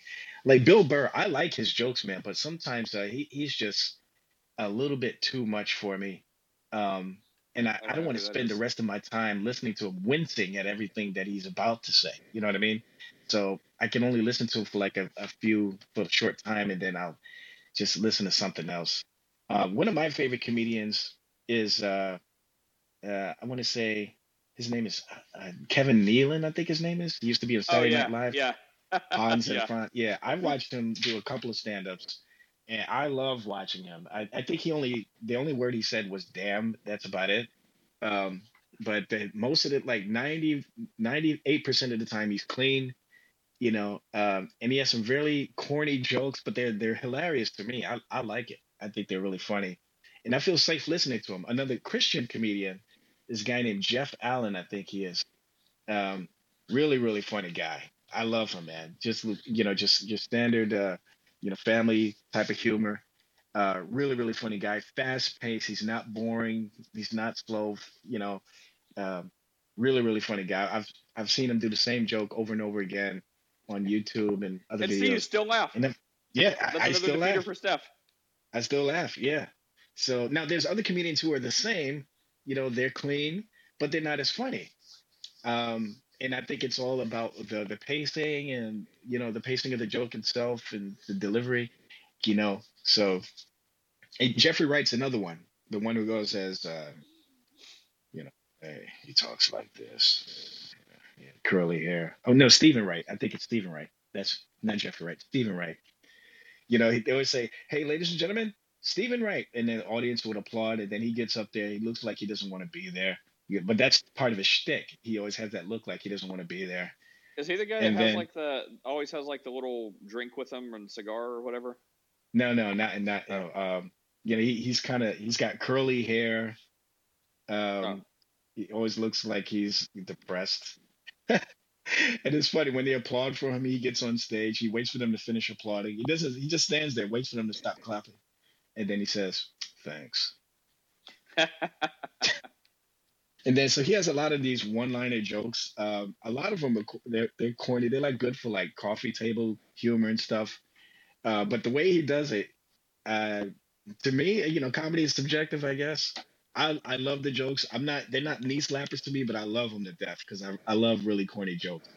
So, but he's clean. He's most of the time he's clean, and I feel I feel safe listening to his humor. Um, but then you got guys like Kevin Hart. Uh, Personally, he's not one of my favorite comedians, but he does have some knee slapper moments. And sometimes those knee slapper moments do consist of some profane or some vulgar language. Um, so sometimes those jokes catch me off guard, and I'm finding myself, cracking up on them. But it's not my usual go-to type of comedy, though. Me as a Christian, again, this is Romans 14. It's my personal conviction, so I don't want to sit in front of a comedian who's going to curse all day. You know, that's just my personal conviction. Yeah, and then Yeah, when it gets like, I guess when it's like too like, legalism, which a lot of times legalism is like code for, hey, I yeah, just want to do this anyway, shut up. But when it's actually legalism, and it's like, hey, don't worry about yourself, don't worry about your brother, like, it's the Lord's servant, he can make them stand, and he will. But when it goes like too far, uh, like there's this one time I remember, there's like this music church group thing I was in, and anyway, like we followed each other on Twitter, or this one guy on Twitter and stuff, and he seemed kind of like I don't know, kind of like a nerd. I guess maybe I am too, but he was just like that kind of person. Maybe I don't know, just very. Help me out. What's well, I don't know, socially like awkward, maybe. like very teacher's pet. Like, this is right, that's wrong. You're not doing that right. I'll Oh, show one of you a those better guys. way. Yeah, Let me show you how to do this. I'm one of right, those you're one-up wrong. guys. Yeah. Like someone like that. Um. Anyway, so on Twitter, I was in this like Twitter spat with someone. No one. It was just a random person. Anyway, but everyone could see everyone's feed. So they were talking about, it was some political thing, of course it was. But someone made a joke about sushi or fish, or how something was bad or awful, and Oh no. and I'm like, well, at least it's not like, I was trying to reference an actual thing. You know how like the Japanese like businessmen like have like the stripper model or whatever, and they like put sushi on her body, and like like that is the plate. Like they'll like use Right. Yeah. the chopsticks and like pick the sushi off her body laying on a table. Right. I was like, well, hey, at least it's not like that. And I'm like, I'm not trying to be like crass or whatever. I'm saying it's not like they're doing that. Like that would be next level, and that's not what the guy is doing. I felt it was a completely innocent point, right? I wasn't even trying to get a laugh. I'm just like, I mean, I said it kind of in a funny way. I thought it was like, well, I'm like, well, hey, at least it's not like the Japanese guys, like, eating the sushi off, a stripper at a table. And I'm like, okay, there, that made the point. But this guy out of nowhere sees it on his feed. He's like, you are vile. I'm like, wait, what? I'm like, what do you mean? I'm like, was that bad? Like, he's like, you are vile. I'm like, wow, that was uncalled for. But maybe it was. I don't know. But I mean, I didn't feel convicted about it. Well, I'm like, I was trying to make a real point. It's one thing if you're actually congratulating it, Yeah, I'm not saying do it. Don't do that. Don't do that. Right. Exactly. Like eat your sushi on a plate like a normal person. Yeah, I sometimes, even on my live streams, I sometimes tell a little bit of a crash joke, just to get I don't know. I guess see that's part of, I don't know if it's just a sin issue or fallen state issue. I don't know what you would call it, but it just sometimes feels somewhat appropriate to tell certain jokes that you wouldn't normally hear the average Christian, or pious Christian, I should say, tell. As a black man, I sometimes tell jokes about black people on my live stream. I might use the N word on a rare occasion. How many jokes have you told about Uncle Ruckus? Shoot. Well, within that realm, many. Yeah, and mostly because I get teased about it, because as a black man, I don't have this stereotypical black, Ebonics language that most people expect me to have, because I'm a black man. So, I have this thing on my live stream where every once in a while I'll do a report about, black people being ridiculed by other black people, and it'll be a segment. I have this stinger, which a stinger, for those of you who don't know, is a little quick video to introduce a segment that you're about to talk about, and the stinger I have is called "Help Me Get My Black Card Back." So, and one day if you guys come to my channel, you'll see it. It might offend some people, but me personally, I find it hilarious. But it starts off with a guy saying, what's the two things that scare me? What's the one thing that's worse than an N-word? And then the other guy's talking to him and says, what? And then he says two of them. And then it goes into some goofy music playing, a black man crying, and then it pauses, then it shows the black card with the revoke stamp over it. And so I do that as a joke, because I'm always being ridiculed as being an Uncle Tom or Uncle Ruckus because of my stance against, stereotypical black, negative things that are in the black culture, but again, going back to the main topic, I use the N word is used in that stinger, and I think it's funny. I think it kind of throws people off a little bit. It's not meant to be abrasive or absurd, but to show the absurdity of people who I'm against it with regards to this segment that I'm allowed to do. And it's kind of a funny thing. I, I don't know how many people have spit coffee out of their mouth when they first saw that stinger.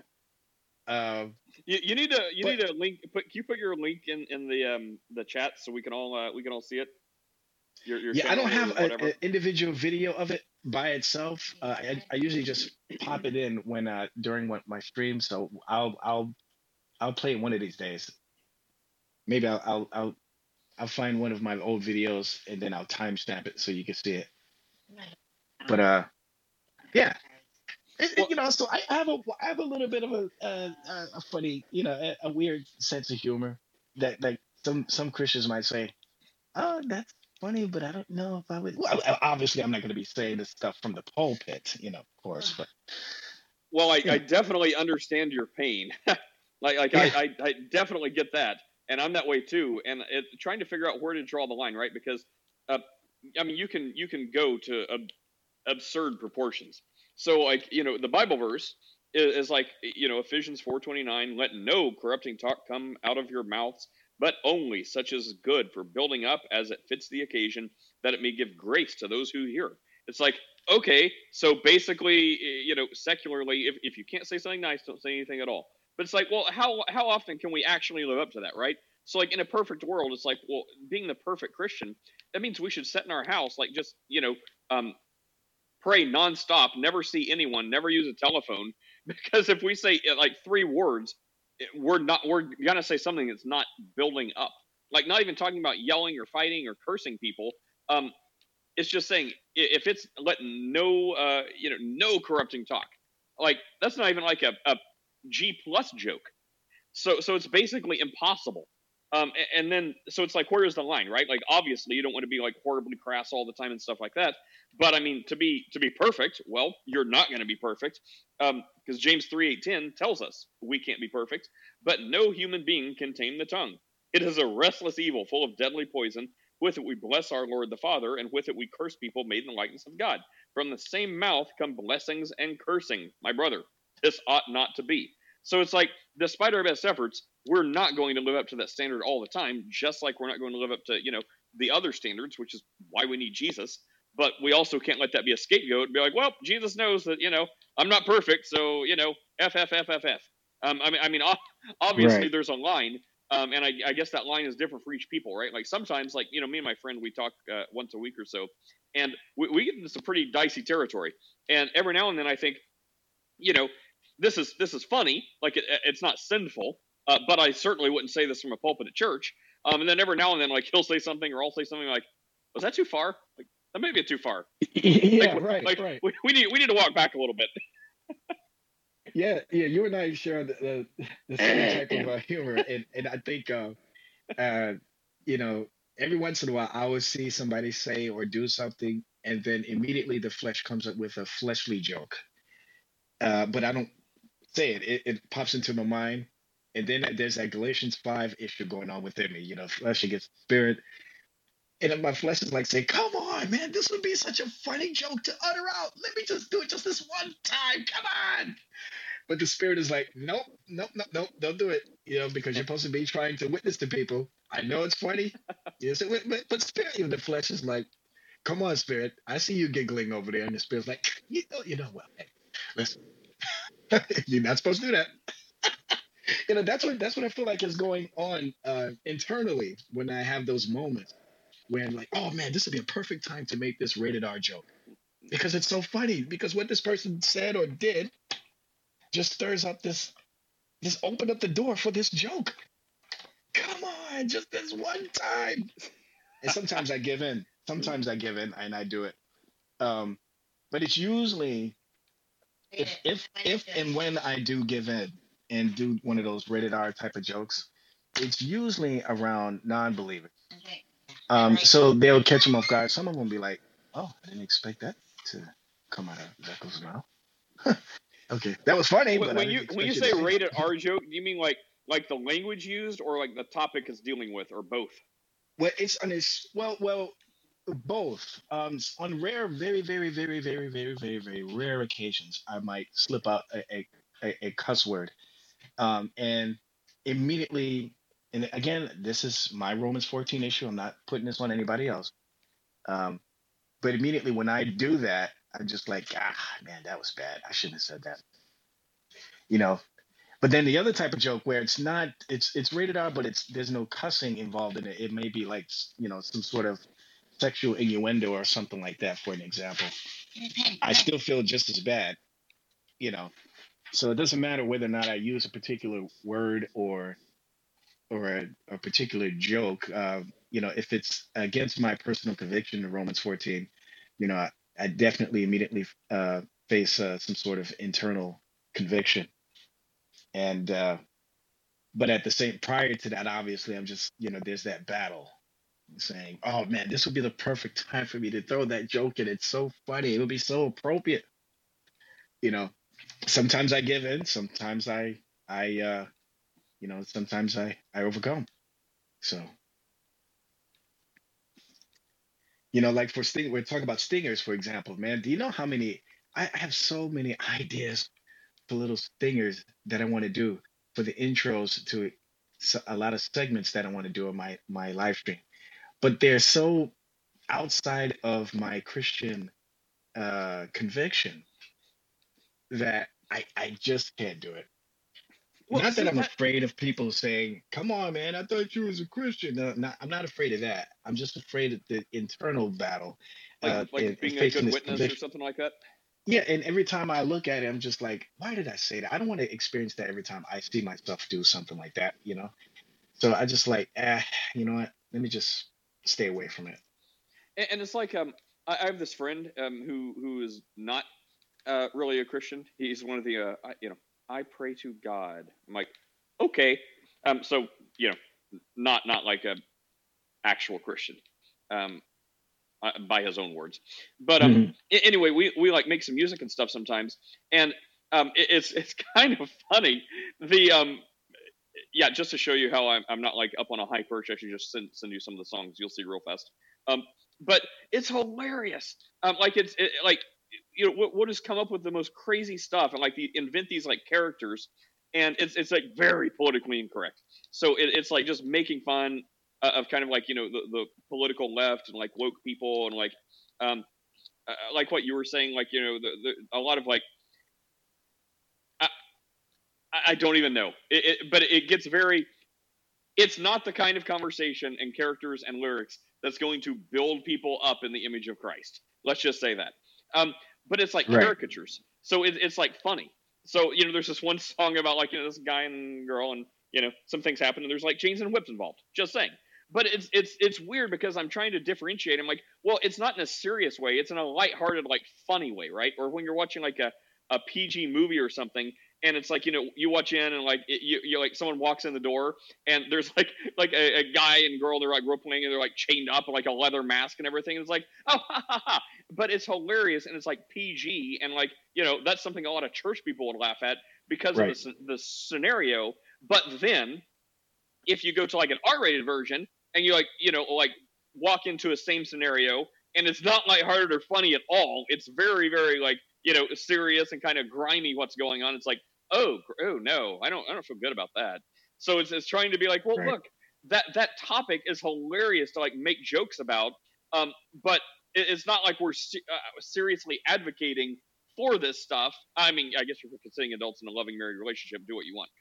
But I mean, it's not like we're trying to like advocate like in a worldly standard. This is great and this is good, and like in a serious nature. But then are we just justifying it too much? But then no one can tame the tongue. So that's a Romans Right. 14 issue. It's an internal struggle that everyone has to work out with fear and trembling. And here is Michael to tell us how just hit that pedal of the metal and go all the way, because he doesn't want his robes yet. Hello, Michael? Michael. Sorry, go all the way with what? Oh, like language, humor, crassness, jokes, cursing, swearing, because none of it matters. Yeah, exactly. Yeah, they're just words, and it's very woke of you to be afraid of words like that. The thing is, I don't promote canceling anyone for the words they say. I don't want to Neither do do I. any. I don't want to take away anyone's ability to do that. It is for my own self-critique that there may be some jokes or lines of thinking or scenarios that I would shy away from because it is not good for my conscience or a witness before Christ. But if So someone it's wants to interesting. say, whatever Yeah, words no. they want, let them keep their job. Yeah, Unless they're bad at it's their funny. job. Yeah, I agree with you. So, for example, I got in some, well, I wouldn't say trouble, but I had some resistance from some people on Facebook because I posted that I watched the latest Ricky Gervais special, and I thought I it was watched it too. hysterical. I think Ricky Gervais is hysterical. I hate the language. And it just doesn't bother me. But it's like I had one person come on and say, it's like I really like this special, and somebody came on and said, "Are you aware he's transphobic?" And I responded with, "I thought he was a comedian." And and the response to that was, oh, is that your way of saying you're transphobic too? And I just went, it's time for you. Like I said, just save me the trouble and unfriend me now. Save me the trouble from doing it to you. Like, I'm not transphobic. I'm Michael. Yeah, and so it was just like I don't have. And similarly, there's another comedian named Matt Rife, who who's also, he does a lot of crowd work. He's very funny. He's very politically incorrect. But he had a special. He had his first Netflix special come out, and a lot of people were up in arms about it. About some things that I don't even remember what it was so not a big deal that I don't even remember what it was that he said. It really was. Yeah. And so he posted an apology to it with a link, like basically, it's hysterical. He said, here's a link to my full apology. And when people clicked on the link, it was to a website to buy helmets for people with mental disabilities. That's right. I forgot it. Yeah, that's right. And I, it's like, and as someone who is a mental health care professional, I laughed my ass off at that. Because he is a comedian, like all he's doing, like, and I'm reminded of other people like Sam Kinison, who died many years ago. I thought Sam Kinison was absolutely hysterical. He said his humor was not for everybody. He is somebody, he would get canceled so fast today, he wouldn't even take the stage before he got canceled. But he said something during a skit once. He got up and he said something, and a few people were like, "Oh," like a little bit freaked out. And he's like, "Don't worry, they're just regular jokes. They're not going to hurt you." And I don't go for this. If someone comes out and says something that is overtly racist, or like, and I'll take it the other step. If someone comes out and says someone that is overtly homophobic or something like that, then I will be like, you know what? I don't want to have anything to do with that person. But that's my opinion. Like, and I will just take it with that. Like, I will not patronize that person. I would not go see them in concert. I would not do that.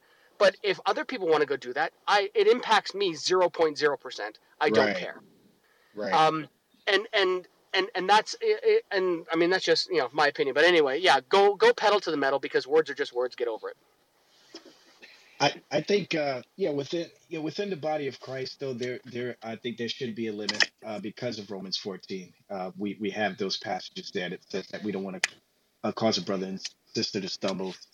Some people are offended by that type of language. So I think within a particular environment, like the church, for example, we should either tone it down or don't use it at all. But I think outside of that, hey, I'm 100% libertarian on that issue.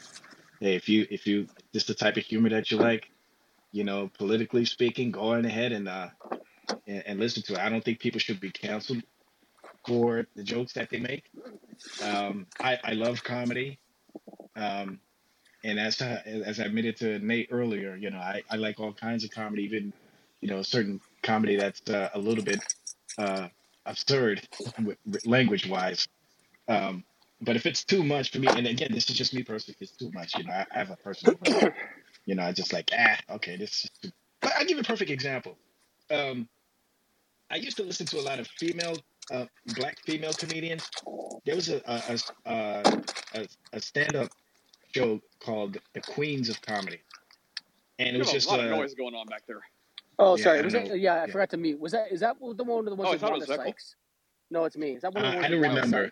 I don't remember. Yeah, I know Monique was one of them, and then there was some other women. They were all unfunny to me, and the reason why is because it seemed like in order to make up for their comedy, they had to do an excessive amount of swearing. An excessive amount. They went overboard with the sex jokes, overboard with the swearing. It was almost as if, we hear that term, okay, if you're a woman, you got to work twice as hard to be as good as a man type of thing. That's the impression I got with the entire show, because the jokes they weren't funny. It seemed like they're only funny. Remember how I talked about how Jerry Seinfeld made that comment, like if you're swearing in comedy, it's kind of cheating or something like that. Well, I felt like that's what they were doing in the show. It was just an excessive amount of swearing. And it became a turnoff. And this is before I became a Christian too. I just like, okay, I want to hear some funny jokes that don't require 90% of it being filled with, covered up with cussing and stuff, And it almost seems like once one comedian was done, the next comedian came up and she pretty much told the same kind of joke. But oh, my man is good in bed, and oh, he got it. Blah, blah, blah, blah, blah. I mean, it was the same kind of joke over and over again, and I got tired of it real fast. I didn't Well, even finish watching all the thing. well, it's kind of Um, it's almost like the unnecessarily graphic and crass version of like fart jokes. It's like it just doesn't appeal. yeah, Like even like not even talking about being a Christian, it just doesn't appeal because it's like it's like jumping the shark like so much because it's like if you just make stupid fart jokes and like stupid sounds like it's like that's my kid can do that. It's just yeah, stupid. right, It's not funny. exactly. Like I mean, millions of people love it, and I'm the one with no sense of humor. But that's how it is. So it's like if you make like more like highbrow jokes, things that make you think a little bit intellectually. It's like, you can still joke about like, BDSM or like, beating people with whips or whatever. If you do it in like kind of a more, I don't know, sophisticated, less disgusting way. But if you start like describing with like, just like gutter speech, it goes to like prison humor. And I'm like, yeah, when I learned those words as like a teenager, yeah, we use those words a lot too, because we were dumb kids. And here we are like, like middle of our life adults, and some of them are still using the same speech we used when we were kids. It's like, did you not elevate any of your vocabulary or whatever? And then here I am being the fuddy-duddy party pooper again. But it's like there's a way to say things that I mean, I don't know. I mean, I think we're in the minority, Beckel. I mean, a lot more people like fart jokes than I guess what we're talking about. Yeah, it's funny. Like one of the like I'm a massive Monty Python fan, and I mean, granted, they're not everybody's cup of tea either. I think they're hysterical. I like the Holy Grail. That's about it. Yeah. I mean, there are some like Jabberwocky, not great, but Faulty Towers, all that other stuff, which is kind of pre-Python, but all that stuff super funny. But they're able to do like even some of the feature films that some of them were in, like John Cleese was in A Fish Called Wanda, which was like just so funny. And I think there was only like 3 or 4 times that anybody swore in that movie. And like, so you can, I think if you're really smart, you can be funny while minimizing the amount that you swear. But I personally don't think that swearing takes away from it. But yeah, and that's funny. Like there are some female comedians, like I said before, Wanda Sykes, I think she's hysterical. Amy Schumer, so funny. Yeah. But it's yeah, again, not everybody's cup of tea. I mean, I wasn't even. Sorry. Yeah. Well, I wasn't even talking about like swear words. I think that does it too. But I was talking about like when he was talking about like sexually graphic stuff, like not even like swear words, but you're just being like it's just like gutter speech. I don't even know, like I guess like describing like sexual acts or whatever. So not even like swear words, but like the words you're using are so like just gutter. That's all I got for it. But I'm reminded of like a Big Bang Theory episode, which by the way doesn't really swear. Funniest show ever made. I will die on that hill. That is the funniest show ever made. But one of them, Sheldon's like, someone said something about swearing, and they're like, "You never swear or whatever. You don't even have to swear to do that." And it's like, it turns out you can hurt people just as badly without swearing. Like, that's hilarious. I mean, it's for the wrong reasons, but that made me laugh. Okay, I get one more Fortnite game, then I gotta go. Just give me 1 second. What are we talking about? Remaining sin? Is that part of a different conversation? The Bible says when we do things we don't. Michael, you got anything to finish up with? Just give me 1 second. Sure. Yeah, I was talking to Michael, but yeah. Or CEO, what's up, CEO? You've joined just in time to leave. Oh, I got like 5 minutes. Okay. What do you want to say in 5 minutes? We've had a great discussion today. What was the best thing you guys discussed? I will read the list. So we have spoke about Acts 15, the whole chapter. So why don't we have to keep the law? It's not just because Paul talks about it. Peter does too. In Acts 15, it spells it all out. Then we talk about, is smoking a sin? Then we talk about sexism and silence with Steph. Women, pastrixes and all that stuff, and that. Then we talk about middle knowledge and can God laugh? Because does laughter or does humor require surprise? If so, then if God knows everything, how can he be surprised? Therefore, God knows stuff because God can laugh. Or God doesn't know stuff is why you can laugh. And now we're talking about like comedy and Christian clean comedy and Christian speech, like no corrupting communication come forth from your mouth, which is way, way higher bar than just don't cuss. Yep. Pick your poison.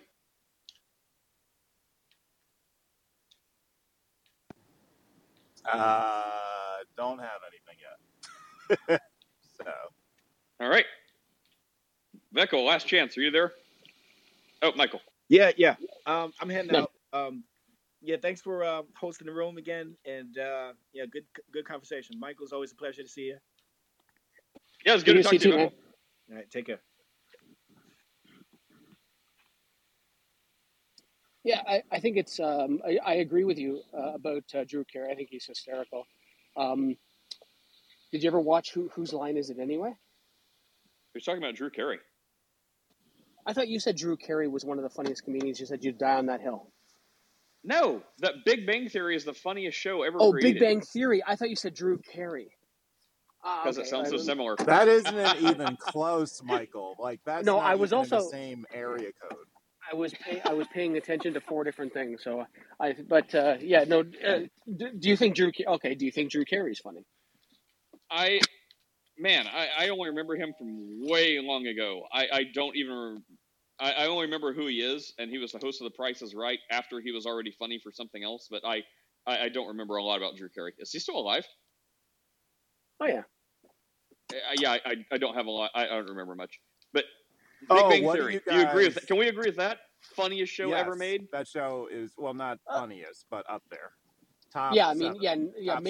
maybe not funniest. Yeah, I'm not sure what I think the funniest show I've ever seen is. I mean, Big Bang is definitely up there. It's very good. It's also very smart. That's a good question. I have to think on that. What's the funniest show ever? How I Met Your Mother for me. Oh, that's it was okay, but that's. I couldn't watch it. I found that unwatchable. My wife was right into that show. I found it. I watched a couple episodes. I'm like, this is unwatchable. It just seemed like just get to it already. Like, how does it take you 10 years to come up with the whole thing? It sounds like something you could have popped. You could have run through in a miniseries.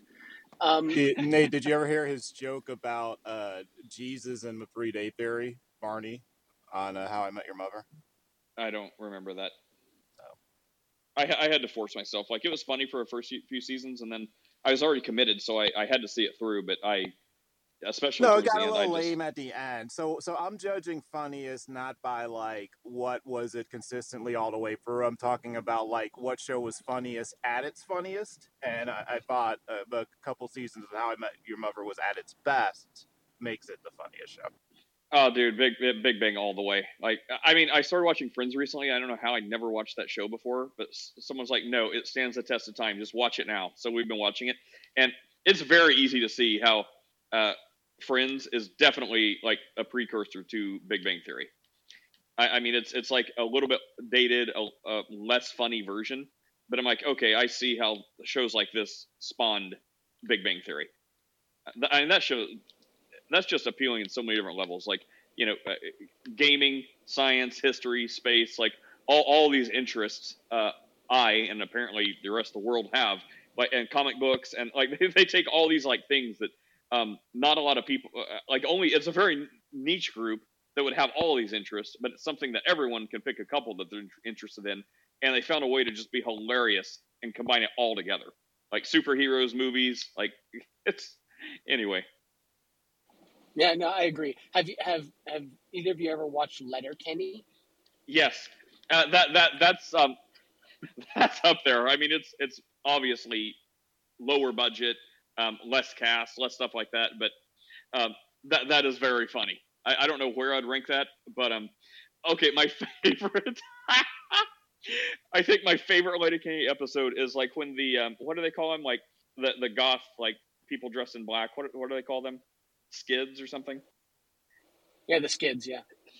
Like whenever that guy is like he's doing like some kind of dance or whatever, and it is the most like awkward, uncomfortable, like those people, like the skid group, the stuff they do, it's like hilarious.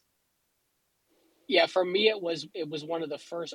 I love Shorzy. Shorzy's hysterical. But for me it was the like the second line from the first episode. And basically, it's like they the two, I can't remember their names now, but the two like hockey player guys drive over to yeah, like the Wayne's guys in the house. Jeeps and stuff. Yeah, they drive over to Wayne's house, and they jump out. They jump out of the Jeep, and Wayne says something, and the two guys are like, oh, something about like something that was not masculine, and they're like, oh, does that come in men's? And I won't finish the next line. I don't remember the next line, but I remember that part. Can you give us a hint for the next line? I don't remember.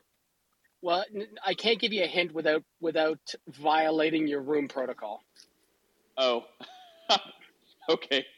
Yeah, but just go back. Just go do a YouTube search for Letterkenny Season 1, Episode 1. Watch the first 4 minutes, and it's hysterical. It was that line. It was that line that got me for the whole show. I'm like, oh my, and I just kept watching, never stopped. So good. And like the thing with like the Mennonite people, the dicks, yeah. Like how do they talk? Well, yeah. However they do their accent, like it's the Pennsylvania Dutch. Yeah, the Pennsylvania Dutch. Yeah. Okay, and lastly, Nate, in 45 seconds, if you're going to ever watch anything Marvel again, just the last 7 minutes of episode 4 Loki and episode 5 and 6, because the most important thing since Endgame happens in the series, okay? I'm behind on that. I gotta catch up on Loki. It's awful. Okay, even if you think it's awful, if you're just if you want to not miss something huge, watch it for that purpose. Okay, so the last 7 minutes of episode 4? Episode 4 and episode 5 and 6, yes. Okay, and you're sure it's not like... If you do not end up liking episode 6, I will Venmo you $3. $3? Did you say $3? Yes. Okay. You can talk me into 5. So where does the actual big thing happen? Like I'll watch like the last 15 minutes of episode 4, but does that the setup, like does the actual big thing happen in like the last of episode 6? There's a shocking thing that happens at the end of episode 4, and then there's something that happens in 5, and then the biggest thing happens that changes the entire Marvel universe happens in episode 6. Okay, so basically all the big stuff that's happened so far in the Marvel movies, you're saying after Endgame, instead of having to watch a Marvel movie, if you haven't watched Loki, you'll be lost. So basically, correct. Yes. After all the Avengers movies, once I watch this thing in Loki, then I'm all cut up to speed for the next like big movie or something like that. For Deadpool, yes, for Deadpool specifically. Oh, is that about to come out or? That comes out in May. That's the only Marvel movie this year. Because they're all so bad now? No, well, kind of, yes. So they basically decided to reset their whole creative direction. They postponed 2 films this year. They postponed multiple TV projects, so they're now putting out less content to make it higher quality. Man, they should just hire us. I mean, yeah, higher quality, sure. Quality's fine though. Like less preachy. Like just like Michael. Why haven't? Oh, he left. Like why haven't atheists joined this bandwagon? Like they don't want Christians preaching at them. Why do they want Disney preaching at them? Like preach less. Like explosions, bullets, fighting, no woke stuff. Anyways, all right, man. Good talk. I will do this. I will do this and get back to you. So I'll Thank you. catch you later. Cheers. All right, bye. See ya.